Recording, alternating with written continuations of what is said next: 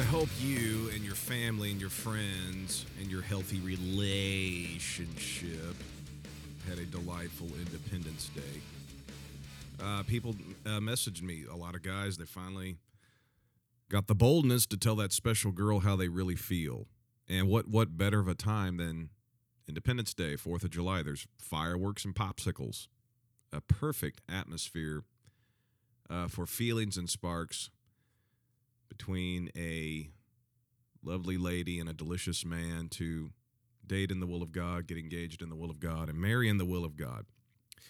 Well, I got to reading some news. I'm reading the news again, and I have discovered that this week that fireworks were not the only thing exploding, and healthy relationships were not the only things where sparks were flying, but there is a organization out there called CERN. I haven't heard of them in a while. They've been on kind of a hiatus for the past few years, but the CERN organization, they're scientists, they're physicists into discovering forces of nature, gravity, all that, atoms, particles, dark matter. That's an interesting subject. But they like to collide protons.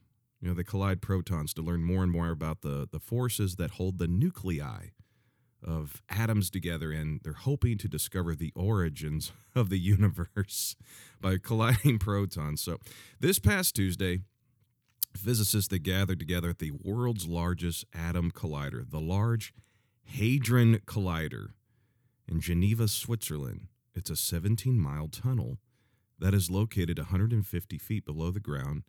It serves as a testing chamber for studies on high-energy impacts. However, some people are rather concerned that making scientific discoveries in this 17-mile long collider has opened a portal to an alternative universe, or even a gateway to hell. It's people that it's sort of what happened in the TV series Stranger Things. That's what they're likening it to. You know, Stranger Things, that TV show, Netflix. Scientists were experimenting on kids with telekinetic powers, and a hole was ripped between this world and the upside down. so these movies they make nowadays, they're so real that people believe they're real. And at any moment, a portal to the upside down is going to open up, and that sticky hand type substance is going to come merging out and suck you into it. So, I mean, people are literally afraid of that. There was protests about it. No more science, no more exploding atoms. You're going to ruin our Earth, right? Well, it's something the scientific community and the leftist way of thinking community are kind of turning on each other on some of these subjects. So you know, the Stranger Things deal. You've probably heard the theme song of their recent season, that "Running Up That Hill" song by Kate Bush. If I could, I'd make a deal with God. I'd get him to swap our places. I mean, it's on like every IG reel. Be running up that road, be running up that hill, be running up that building.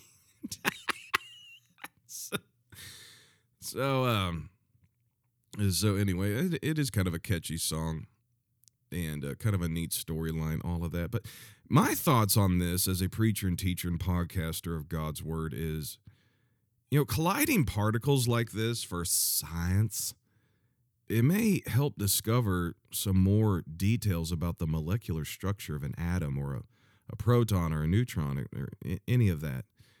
But once you discover certain parts of it that you've never seen before, how will it help you discover where or who or why, where it came from or who or what, why or created it? No, it's not going to help you discover where it came from. It's just going to end to more endless evolution theories. But hopefully, in doing all of this, a hole in the universe will not be blown wide open. And the upside down emerges, and demogorgons and mind flayers and Vecna comes into our world. Oh my goodness.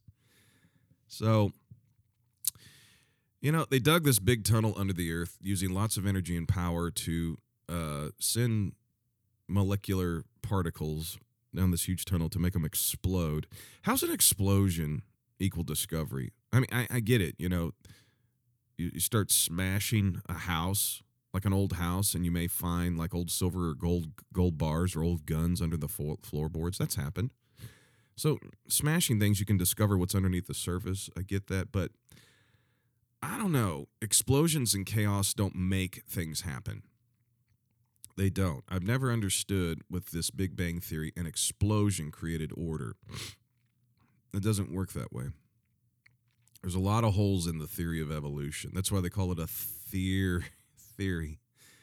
You know, I read my Bible, and I found out the answers to a lot of these questions. How about instead of going to an explosion or an old 80s song or a TV show, and open up your Bible and find the answers to your reality? The reality is, yes, there has been a hole ripped open into our world. It has. And you know what did it? Sin. That's right. Sin. Adam and Eve ate from the tree of the knowledge of good and evil. God said to them, you can eat of every tree in this garden, only not this one tree, because I don't want you to know what it's like to know sin, or to know good and evil. Good and evil were not supposed to ever be known to us, how to operate with good and evil present, like hypocrisy, living one way but doing another thing. God never wanted that. That tree was for a specific another reason that was supposed to be foreign to mankind, but because of temptation and the lust of the eyes, all of that, good for food, all of that, man and woman partook of the fruit, and sin entered the world. And when sin entered the world, guess what followed it, ripping right in through the fabric of our universe? Death. What else came? Angels fell. Demons emerged. So, yes, the Stranger Things story is all the way back into Genesis 1.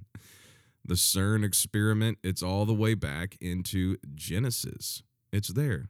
Genesis chapters 1, 2, 3, those first few chapters. All of this is there. The CERN experiments, the Stranger Things.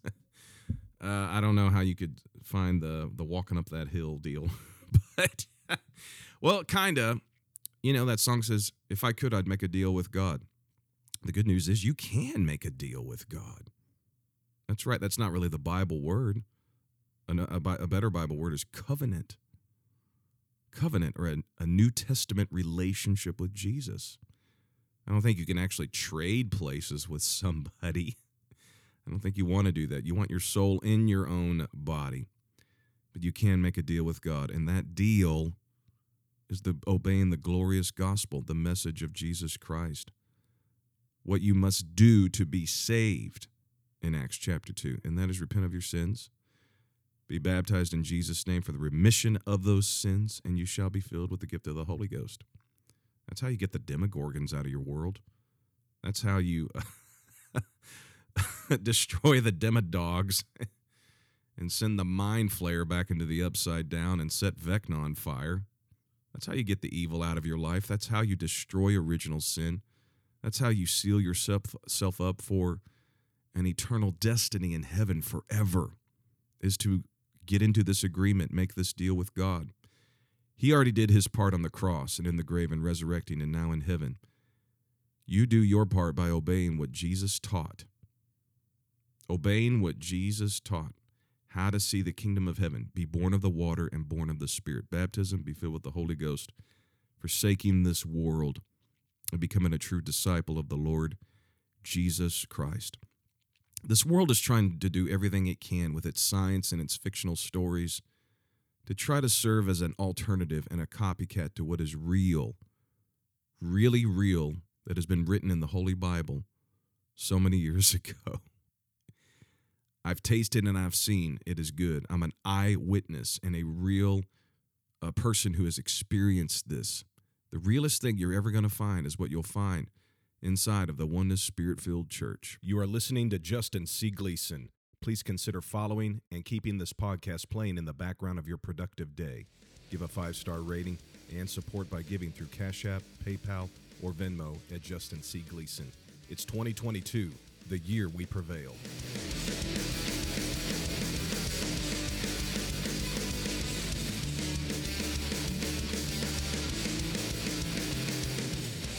Jeremy Hoffey is an executive director with the UPCI Music Ministry, worship leader at the Sanctuary, and along with his wife, Barbie Hoffey, the founders of the J. Oscar School of Music.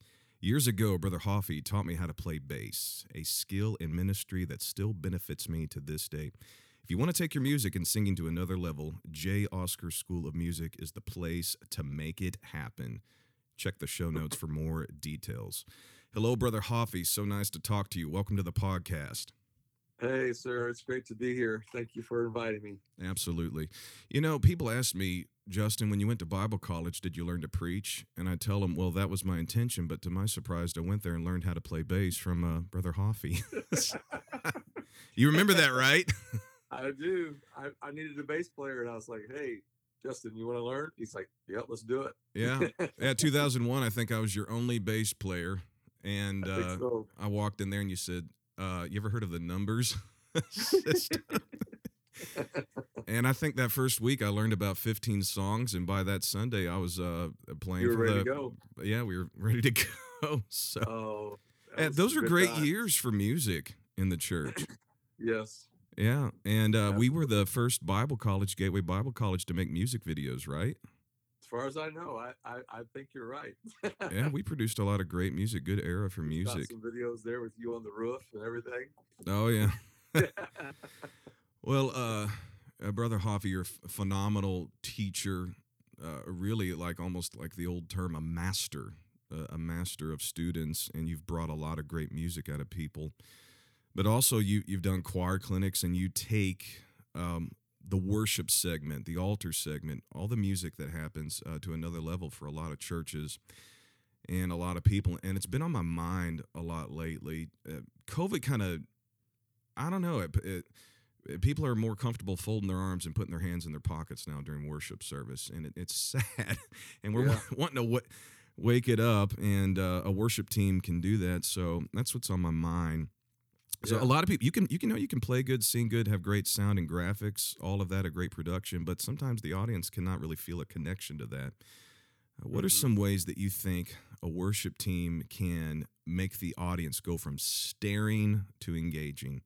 And how can that worship team, all the productions, help keep people's attention upward on God and not on ourselves? Well, that's a great question, of course, and you are exactly right. As far as I do see some of our churches that do, lean that way sometimes, which is frustrating because that's completely opposite of the goal of a worship set or a worship time. That whole time in a service is meant to connect the congregation with God and to connect them with worshiping Him, and not just staring at screens and reading words. And I think that's kind of where you're going with that and asking that. And I definitely have a thought on that. Basically, in my opinion, it's kind of twofold. And I know this might sound, not super deep and pretty obvious, but honestly, a lot of it is song choices. To me, song choices is a huge aspect of this, because I tell people all the time, you can't choose songs just on stuff that you like. I mean, hopefully you do like it, but it's not, if I'm listening to a song on the radio, going down the road in the car, that doesn't always say it's going to translate to our church, because some songs are meant to just be left on the radio and in the car because they don't engage the congregation, if that makes sense. Yeah. So song choices to me are one of the most important things to engage our churches in worship. That's not saying don't do new songs. Definitely not saying that at all. We definitely need new songs. But I'll give you a case in point. My wife and I, there was a song not too long ago that we heard, and we're like, oh my goodness, that's such a good worship song. It's going to go great at our church. We were excited to introduce it. We introduced it. It just went flat. Nothing. They didn't really engage with it. They didn't respond well to it. We were like, well, probably because it's new. So we brought it back again. And a couple weeks later, still not much of a response. They just didn't feel that song. Well, we didn't do that song anymore. We're just not going to do that, because that's not the goal. Is to engage our congregation. What is our local congregation? And church to church, that is different. Every church is different in what songs really connect them with worshiping God. So, not to sing too long on this one subject, but song choices are huge. The second point I'll make about this is your relationship with the congregation. the praise team's relationship with the congregation. And what I mean by that is, if your worship leader and your praise team and singers are never engaging with the congregation, Tim Pettigo made a statement years ago, and I never forgot. He said, "Worship begins in the parking lot." And I was like, Yes. "Wow." He's like, when you get out of your car and you're not saying hi to your brother and sister, you're not engaging with them, and then you get up and try to lead them later, good luck. Not happening. Good luck, because you have not connected with them. They're not going to want to follow you anywhere because you're not friendly. So some of that's relational, and and making sure you love the people as a leader, connecting with them outside of just the platform. So two things I think that really will help, and they're not super deep, and probably people know this, but song choices are huge for me, and making sure I have a connection, and not just me, but that praise team and worship leaders are the type of people that love the people of that local church and have a relationship with them. Amen. Excellent. Shout out to Sister Hoffy, Sister Barbie Yes. Hoffy. We all know she's the real boss, right? Yes, absolutely. She Absolutely. I remember, a lot of times she would direct our chorale, and she Yes. emphasized. I remember her saying, "You may think you're worshiping, but to the audience, you're standing still, not doing a thing." Yeah. Yeah. You gotta exaggerate it, kind of almost be Yes. bombastic with it. Yeah, you've got to overdo it. Absolutely. Yeah. We used to have you probably remember this. We used to have a statement. We said, "You're not as friendly as you think you are," Oh God, yes. and it's so true, because we think, "Oh, we're friendly. We're this and that," but sometimes it's harder to look at yourselves. But anyway, Yeah. Well, they call it worship leading. Leaders take the first step. And absolutely. smiles. God likes smiles. God likes Yeah. movement. He likes praise. I That's know what. this is a different. I know this is a little bit different angle at this, but honestly, too, it's, and I don't know if this is any of your questions coming up, but it's also in preparation and how prepared people are, because Mm, the more prepared you are, the more comfortable you are leading. And when you're comfortable leading, people are comfortable following you. yes. When you're a nervous wreck and you don't know what you're doing, and you're doing is you're hoping it's not a train wreck, no one, everybody can read that on you, and people don't follow that real well because they're Yeah. nervous for you. Yeah. It's kind of difficult to worship when everybody forgets the words. Right, exactly. Or the chords are wrong, and you can read that in people. I've been in situations where I'm nervous for them, you know. So anyway, Yeah. that being prepared, I think, makes a big difference in leading Yeah. people, for sure. Yeah. Pentecost does need to trust the process, right? Yes. I mean, Yes. look at how King David organized the tabernacle, got everybody around there, and organized musicians and singers and an order to things, and it took worship Mm-hmm. to a totally new level. 100%. Yeah, that's how you do Yes. it. Yeah, and any church can do that.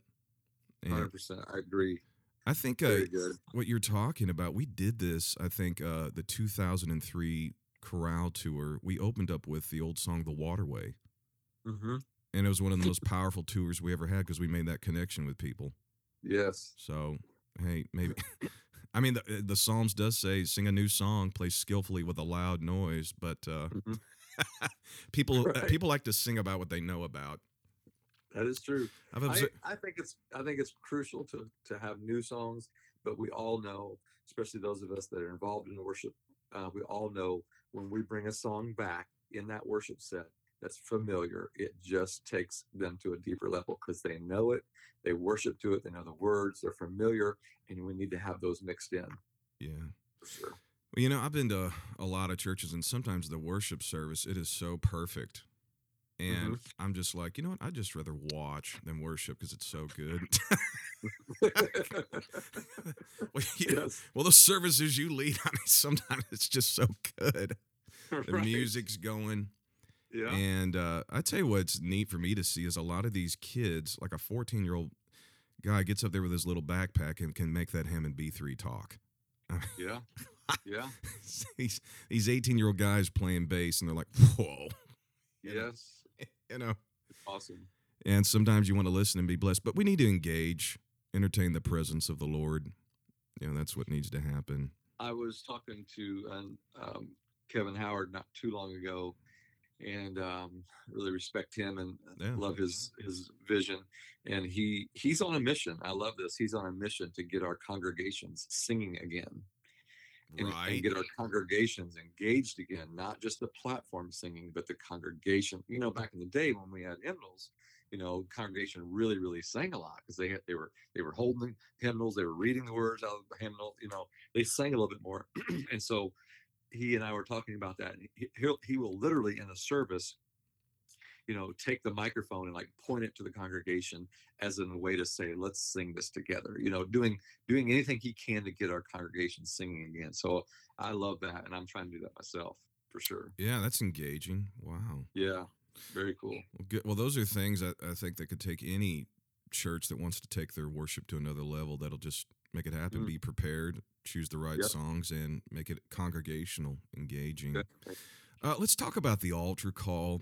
Um, Okay. some altar calls, no music happens. It's the Holy Ghost is calling just voices, but Mm-hmm. more chances than not, music. I don't know. Those Psalms were written in the Bible with music, and just Mm-hmm. the sound of music entertains the presence of the Lord. And what are some things you think that a worship team could do, having come off the platform for worship, coming back for altar call? The preachers ask for them. What are some things they can do to, take the altar call, the response to the word, to another Yeah. level? Because during that time, you're not really wanting people to engage, but rather people to engage Right. God.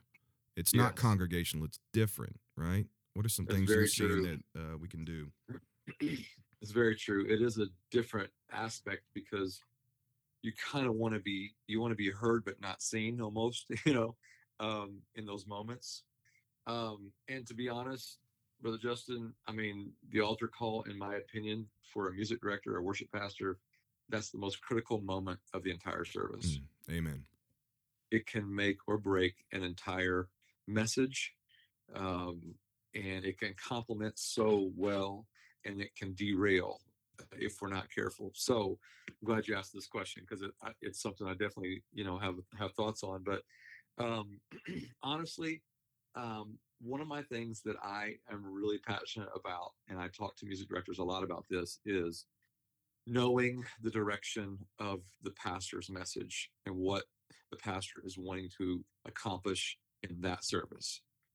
If if a worship team or a worship pastor does not know that, in my opinion, and this may go against some people's belief system, but in my opinion, it's not fair Mm. and not actually wise because if we want to set ourselves up for success and we want the end of that service to be super effective, sorry, then I think the worship pastor, the music director needs to know exactly how the pastor wants that service to land, how he wants that altar call to be.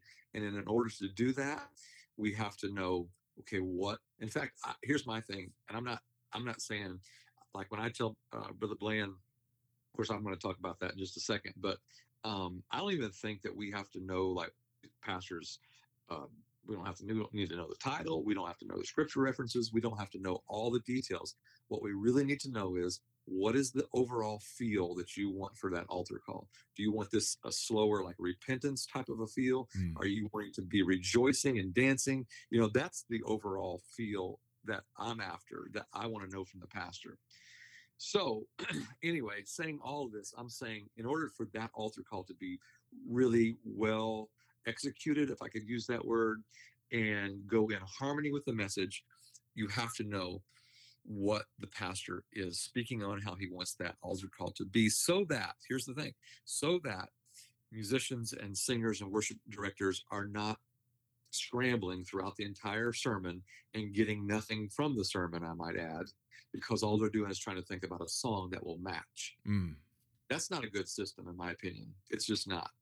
That's just that's chaos that doesn't have to be there. And I've done this a long time, so I know what I'm talking about. There's a much better way, and I'm getting ready to tell you what that way is. Okay. Come on. I have one of the best pastors in the world because here's what happens about every Wednesday or Thursday. Sometimes it's Friday if he's, not got completely what he's preaching, but usually around Wednesday or Thursday of every week, he will text Barbie and I a text. I'm getting ready to read you one of them. This is just from last week. He sends them every single week. Here was last week's. This is from Pastor Bland. Sunday sermon title, Water Everywhere, Keep Marching. The idea is when God parted the Jordan River for the children of Israel to march into their promised land, the priest had to go carry the ark and march until their feet touched the water.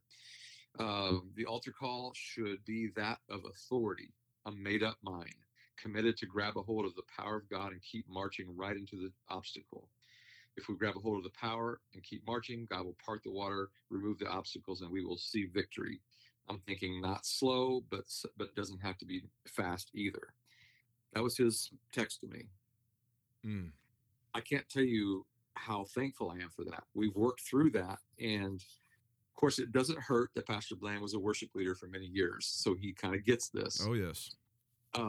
But that sets everything up for us to know the altar call is paramount.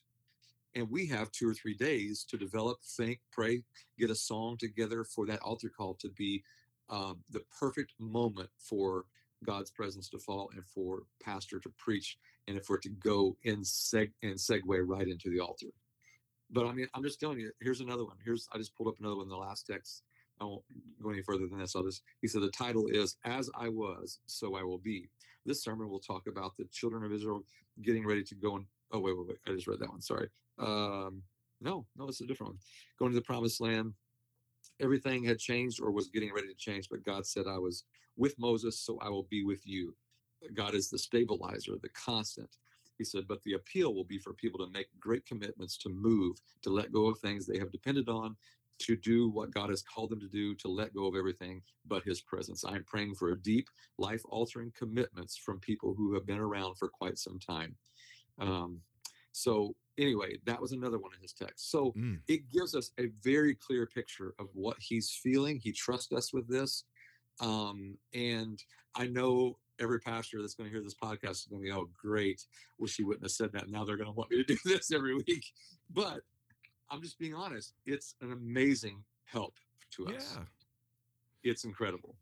Yeah. And here's my thought on this, and not to go too far and offend anybody, but there should be a trust factor between a pastor and a worship director. They can share what they're preaching on Sunday. Absolutely. There's no secret there. They should be able to share exactly what their message is going to be. And I think that's times have changed. There was a day where for some reason that was more secretive type of thing, but I don't think that's the case anymore. Mm-hmm. But anyway, to answer all the questions that you asked way back when you asked this question, this is the piece that to me is missing in many of our churches and our worship programs is they've got to have a relationship with their pastor, that these kinds of texts and emails can happen through the week so they can be ready for that critical moment of altar service. Well, how else are people supposed to be in one mind and one accord? Absolutely. We can't guess people's thoughts. You know? I mean, yeah. Now, sometimes the Holy Ghost. Go ahead. Sorry. No, go ahead. What was you saying? I was going to say sometimes the Holy Ghost knows what it wants, and it'll wait until everybody's together to tell everybody what it wants. And pastor, worship leader, band leader, sound, congregation, they'll all know what God wants, and we all do it. Yeah. But for the most part, I think God's up there saying, make a good plan for me. Yes. Put a good process and a good system, a good order for me. Yeah. Right?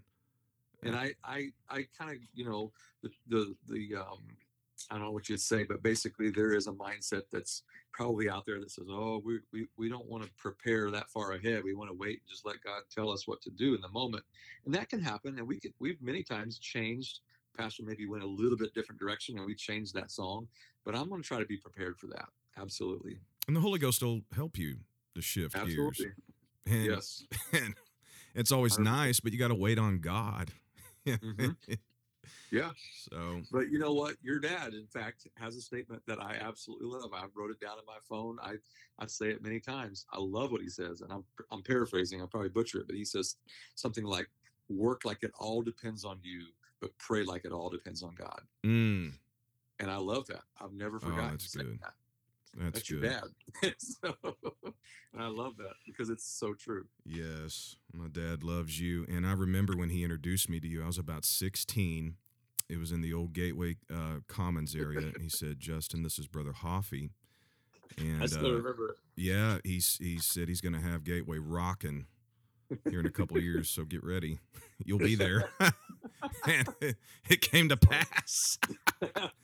That's So hilarious. It's awesome. uh, let's talk about a few practical things. Okay. Um, so I think in most churches, piano player knows what they're doing, bass, drums, those are the three foundational deals. You got a couple praise singers.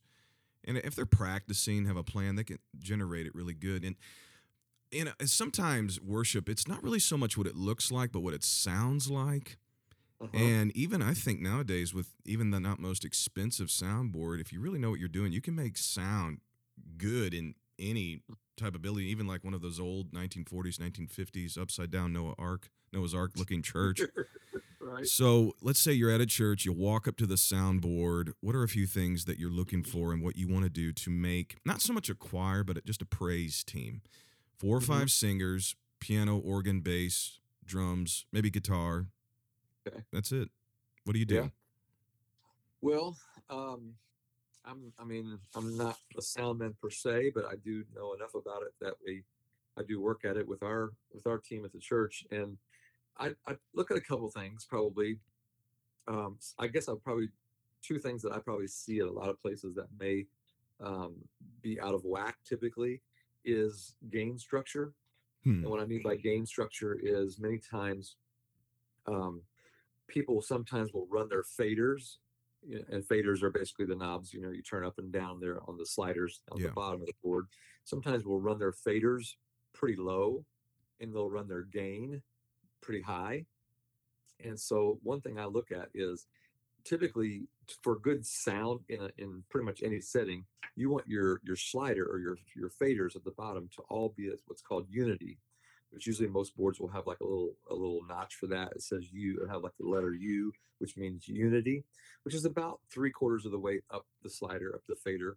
So I always look for that many times. If those are like all different and like way low on the board, typically people will have the gain or the trim knob turned way up. So what I typically will look for, and I know this is kind of getting a little technical, but is I will bring the trim or the gain, the overall gain of that channel down, and I will push my fader up to unity.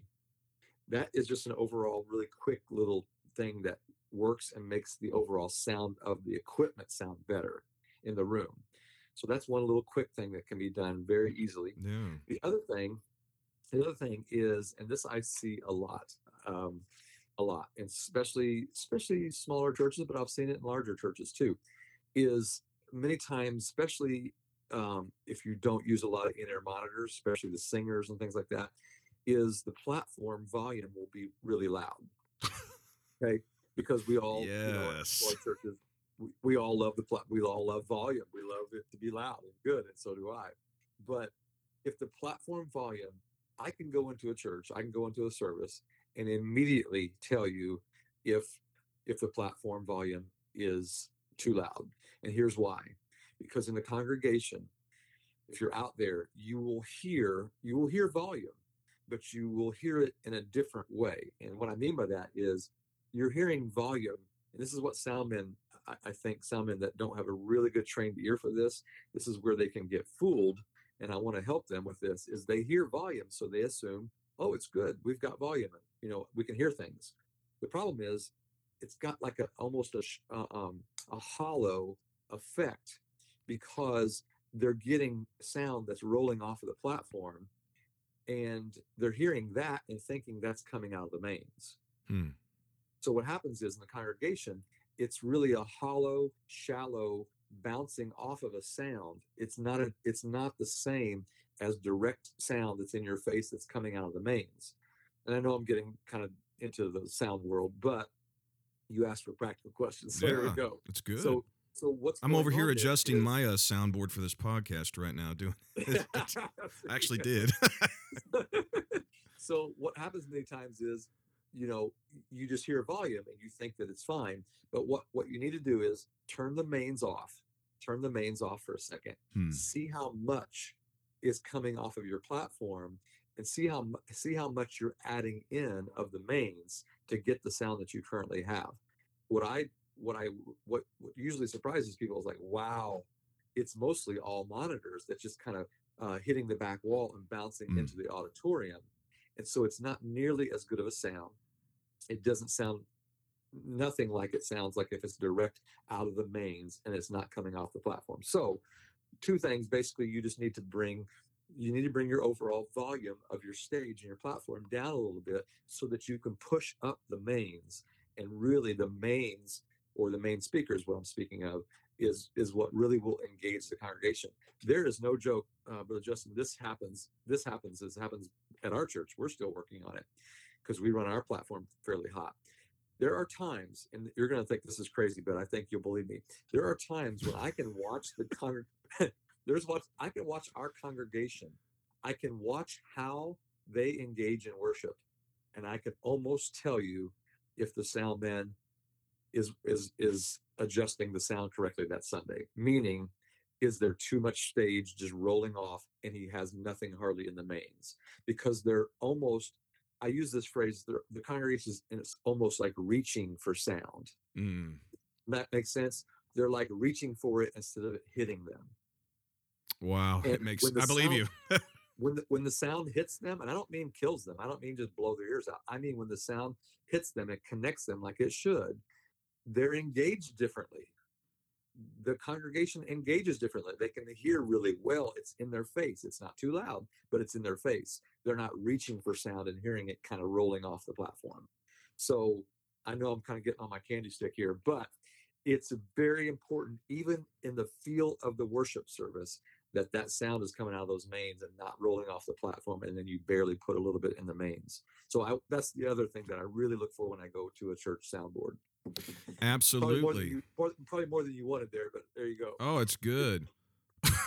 I think some people So are like, my goodness, we didn't need to spend $250,000 on a new this or that. All we had to do was drop the right, gain and level out the faders, and now we can have right. church.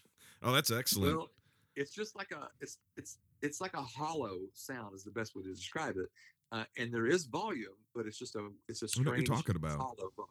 Yeah, Yeah, just those little, I guess we call them hacks. yeah, You know, tweaks. Yeah, I learned that on the bass. I think we bought a new bass, and I remember you telling me, showing me. Typically, most basses, if you crank down the mids and turn up the hmm bass and the highs, you can get a good sound out of just about any amp we go to at any church. yeah. And I mean, And we still run an amp at our church. It's a smaller amp, but we go direct, and we still kind of keep that smaller amp up there just for the bass player to have a little presence there. But and we go with in-ear monitors, of course. But yeah, I still like to have a little bit of and I like stage volume. I really do. I'm very much we. That's why we're constantly trying to tweak that, because I still like the stage yeah, volume. yeah. It is a nice. Yeah, just those little things you can do, even with old equipment. You can Yeah, really generate a powerful, great sound that everybody in the building can hear. You know. yeah, and Just, it's a balance. It's a balance of getting your platform, people that are on the platform, mm, making them happy. Getting it as loud as you can for them to really hear well, and then but not too loud that you're powering your auditorium by your platform. mm. That's a little backwards. Yeah, those cymbals and harps in the days of David. I mean, it would just create like an energy in Yes. in Israel, and God would move. Then they go to war and win. You know, Yep. And there's it something to works. say. There is something to say about it being, and I don't mean loud and offensive, but I mean not reaching for sound. It needs to be somewhat, and if we're going to be apostolic, that volume needs to be heard. Yes. What I'm saying? It doesn't need to be like a church mouse like type volume or just kind of mediocre. It needs to be pretty strong, you know, not offensive. And if it's EQ'd correctly, you can have good loud sound and it not hurt your ears at all. Oh, that's good stuff. Oh, So thank you. I crank it want to up. switch kind of on a more personal level. Okay. Brother Hoffy, you've just your story of success and blessings is it's touched my heart personally. And even though you taught me to play bass, but a lot of the principles of music and worship have carried on to preaching, teaching, and even in my marriage, my kids, everything. Mm-hmm. And I've just always wondered, before all of this, what was your life like from maybe the age of 15 to 25? What were things that you Mm-hmm. experienced, you saw, you did to prepare yourself to just propel yourself, your ministry to where you're at today? Oh man. Um, well, that's a great question. My story is pretty crazy. Not a lot of people know it. I think you know quite a bit about my background, but probably from the age 15 to 25, if you're asking for that kind Yeah. of a stretch in my life. At the age of 15, my mother passed, and that was my adoptive mother. I was adopted when I was a year old, Mm. and so my adoptive mother passed when I was 15, and she raised me in the church, and so my whole world kind of came to a halt there. And but music was such a big part of my life, especially right around that age of 14 and 15, when I was really getting heavily involved in music. Anyway, long story short, I moved in with my pastor when that happened. He finished raising me till I was 18. But those years of my life,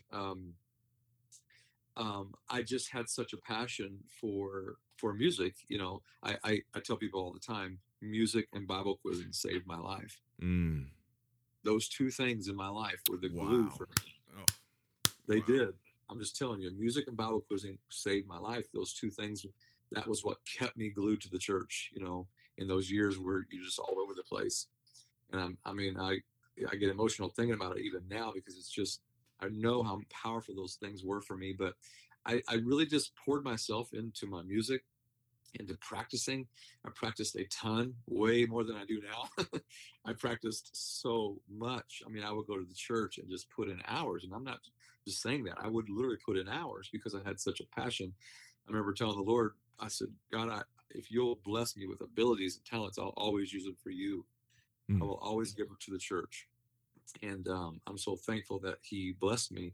But I will say this: I fell in love with the church. I fell in love with music, and I just told my pastor at the time, I said, anything you want me to do in the church, I'll do it. Musically, of course, I was willing to play anything and everything, even though I wasn't even that great at the time.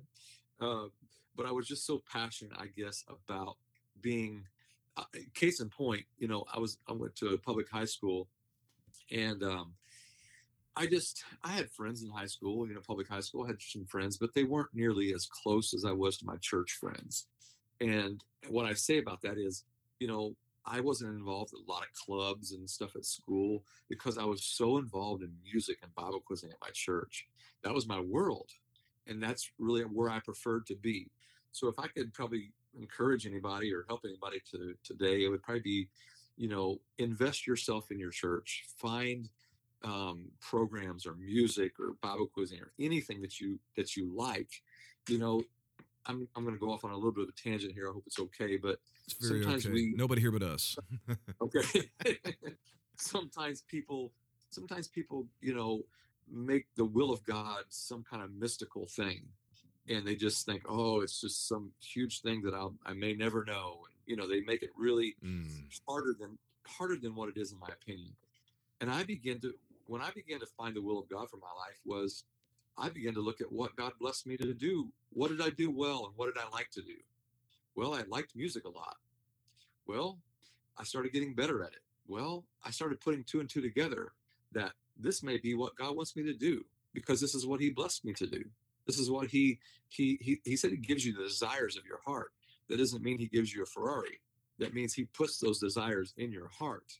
So when I began to realize these aren't my desires for music, these are God's desires for music in me and through me. Oh, yes. So when I started seeing that, I was like, man, this is God's will for my life. I've already got this figured out. It wasn't some mystical thing.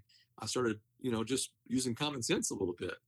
So anyway, maybe that'll help somebody today, that don't try I mean, I'm not saying don't spiritualize it, don't pray. I'm just saying don't make it too much of a mystical thing. Start Right. to look around and say, God, man, you've kind of blessed me in this area. I'm really good at this. Maybe this is what you want me to do. And so I don't know, maybe that encouraged somebody, but I just poured my life into what I started to love, which was music. And God began to open doors and doors, and I walked through every one that He opened. And here I am today. So it's crazy. Yes. Sometimes I pinch myself. I'm like, God, there's so many more people more qualified, but I thank Him every day that He gave me those desires, and He has fulfilled those in my life. Oh, wow. But Well, I feel the Holy Ghost, God put the desires in you, and his will, he didn't so much speak it, but you observed it, saw it, and Yeah, it was just obvious there. Wow. yeah, yeah.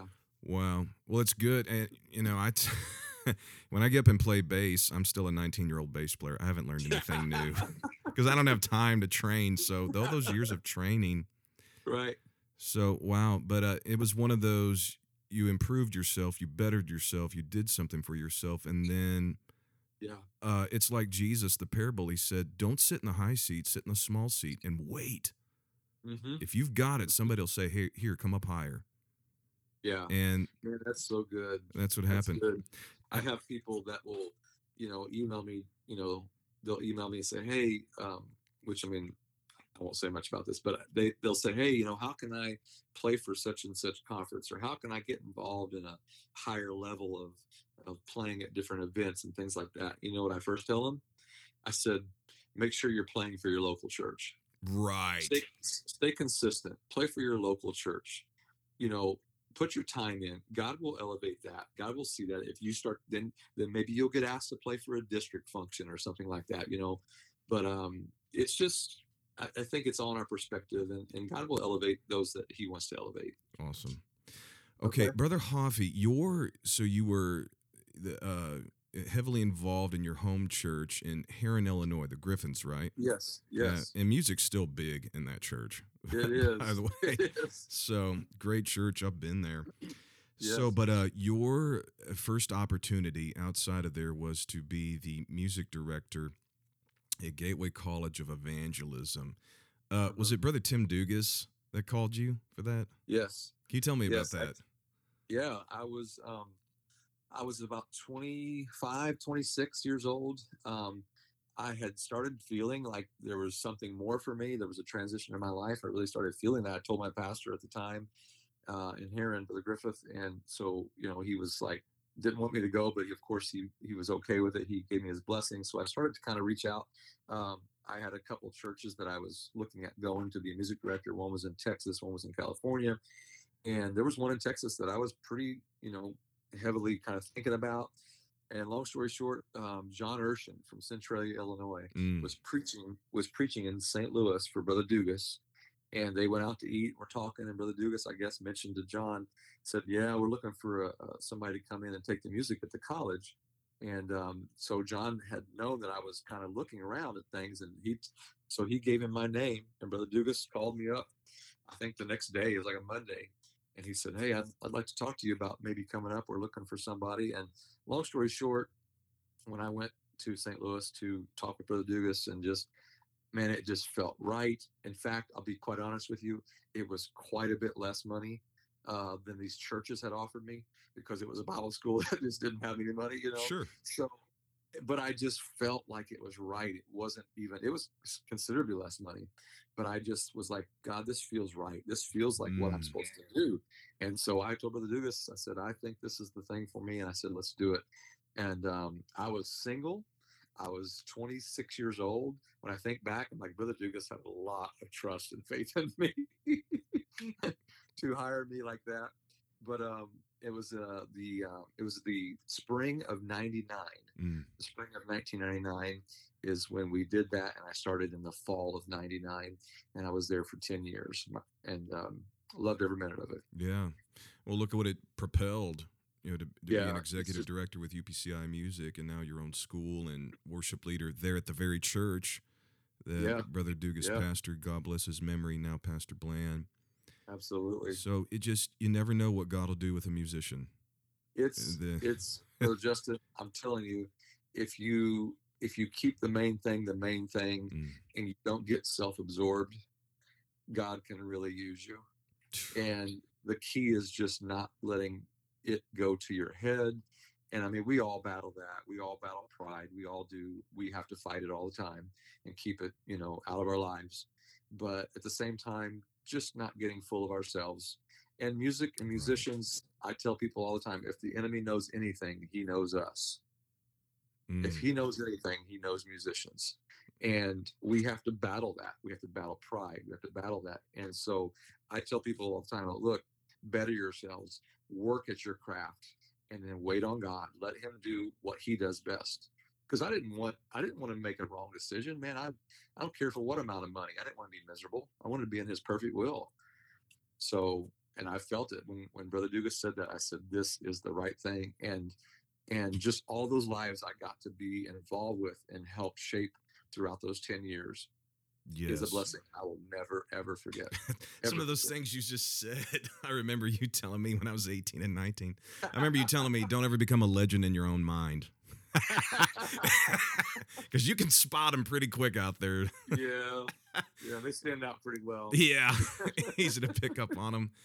Oh, man. Well, Well, it's just, you don't take yourself too serious, you know. I mean, that's the thing. I Yeah. don't know. I just, um, it's just loving God and loving music. yeah, of course. And just letting God work in your life. Yeah. It's the way to do it. I Yeah. can't believe to this day. I told somebody the other day. I said I thank God every day that He's blessed and done what He's done in my life, because I don't have family in this, Brother Justin. I don't have a heritage of apostolic people in my life, you know, which I'm not disparaging on that. I mean, everybody has different situations in their life, so it's just weird and awesome how God can take someone and just do what God does. You know, Amen. God does.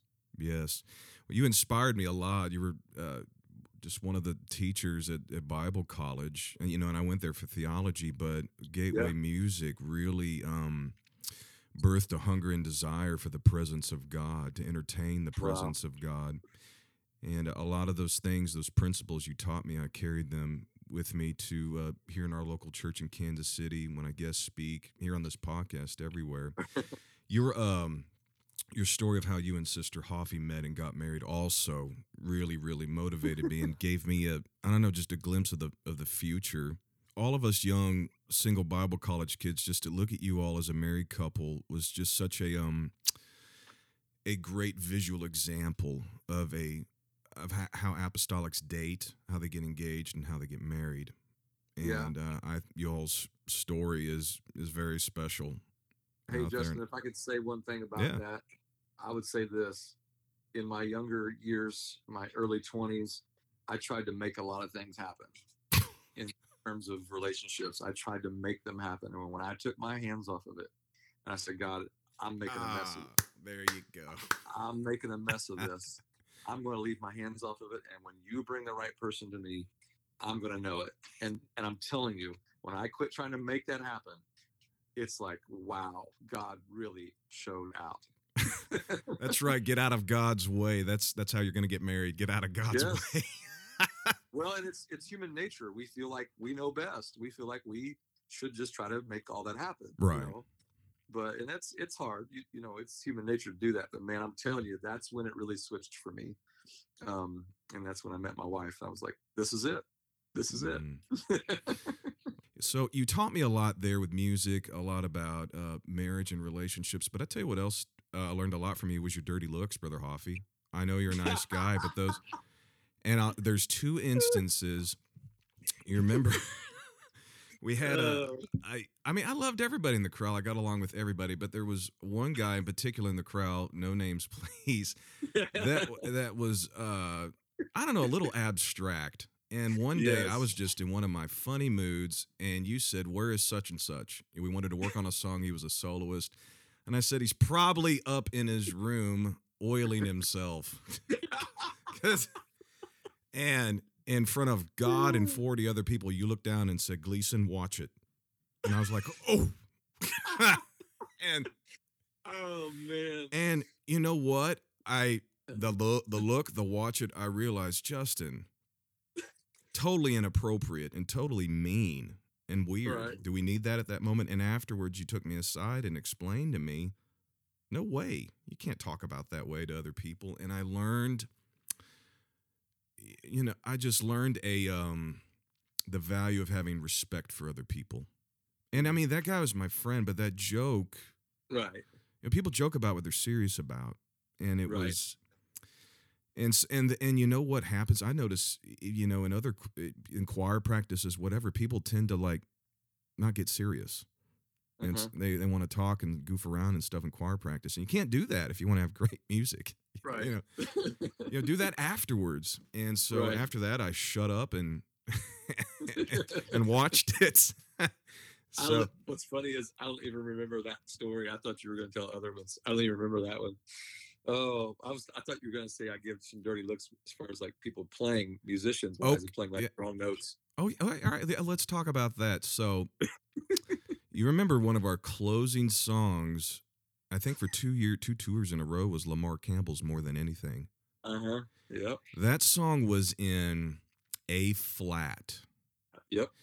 And I'm one of those bass players. There's keys that I just know, like E flat, F, C, very good. Can play almost. Yeah. A flat, I had a difficulty hearing it and feeling it, but so I memorized that song. I mean, you taught me like a circus guy teaches a monkey how to bang cymbals, you know. And we were playing that song, and I didn't even know this exists. But on pianos, you have the transpose button. Mm-hmm. Doesn't Brother Gene, do that a lot? He can play anything in F. He's pretty good at the transpose button. And I guess our piano player hit the transpose button, and A flat became B flat. Oh my! And we're singing, we're swaying. It's the last song. We're about to have a move of God, and I come sliding in. Supposed to be on a 1 B flat, and I come sliding in on a flat 7 on A flat, and your eyebrows went up. You looked at me like Justin Gleason. Figure it out now. I think I do remember that. Oh. Oh man! I'm playing the song in A flat. You guys are singing in B flat, and the looks. After about the 7th look, I just put the bass down and started worshiping and repenting. My wife, she kills me. She's always like, "You have got to quit with those looks," because I mean, everybody's like, and even today, to this day, in our church, like if I like say something in the talk back or give a look, I'll have to go to our musicians after and say, "Look, I love you guys. I did not mean that personal. I just get fired up in the moment." Woo, in those services. Brother Hoffy, anytime you ever did that, I never felt hurt or wounded because I knew you loved me. Good. Well, yeah. I'm glad. And I think everybody knows that. I never felt hurt. I felt like you loved me. And it was about, Justin, I'm trying to do everything I can to make you into the best man that you can be. Yeah. No matter what you're doing. Yeah. And that's very hey, I have a funny story that I won't share any more about you, but there is one that's hilarious when it comes to playing the bass. You had just learned, and you probably know where I'm going, but you had just learned to play, for the most part. You were learning numbers and you love numbers, which of course I do too. So that struck a chord with me. But anyway, you were so passionate, and you're always passionate about everything, which I love. You were passionate about the numbers, and you came to me one time. You're like, man, I love playing bass. And you said, I love the numbers. And he said, you know what? You said to me, you go, you know what, Brother Hoffy? There's nothing like a good 2. Oh yeah. That's my favorite one on that scale, the number 2. Yes. Like, oh my gosh, this guy is ate up with numbers. I love it. Yes. That was a good story. There's nothing like I assure you the restroom was not on my mind at that time. I don't know. I just love that progression. 2, 3, 6, back to 2. Right. It's a great progression. I like starting on 2. Right. Oh man. Only musicians that know numbers will understand. There's nothing like a 2. Oh yes. Yes. It was just funny. Oh, but I enjoyed my time, man, working with you. It was awesome. And to see God working in your life and now pastoring, man, it's just incredible to see, our relationship over the years, and I'm thankful for it. Love it. Oh, thank you, Brother Hoffy. I appreciate it so much. All right, listeners, at the close of this episode, go and visit joscarschoolofmusic.com, also upcimusic.com. Follow Brother and Sister Hoffy on all your social media platforms. And, man, stay in touch with what God is doing in the music ministry. We love you so much. Thank you, Brother Hoffy. Appreciate it. Thank you, Brother Justin. Have a wonderful day. All right, you too. We'll see you soon. God bless.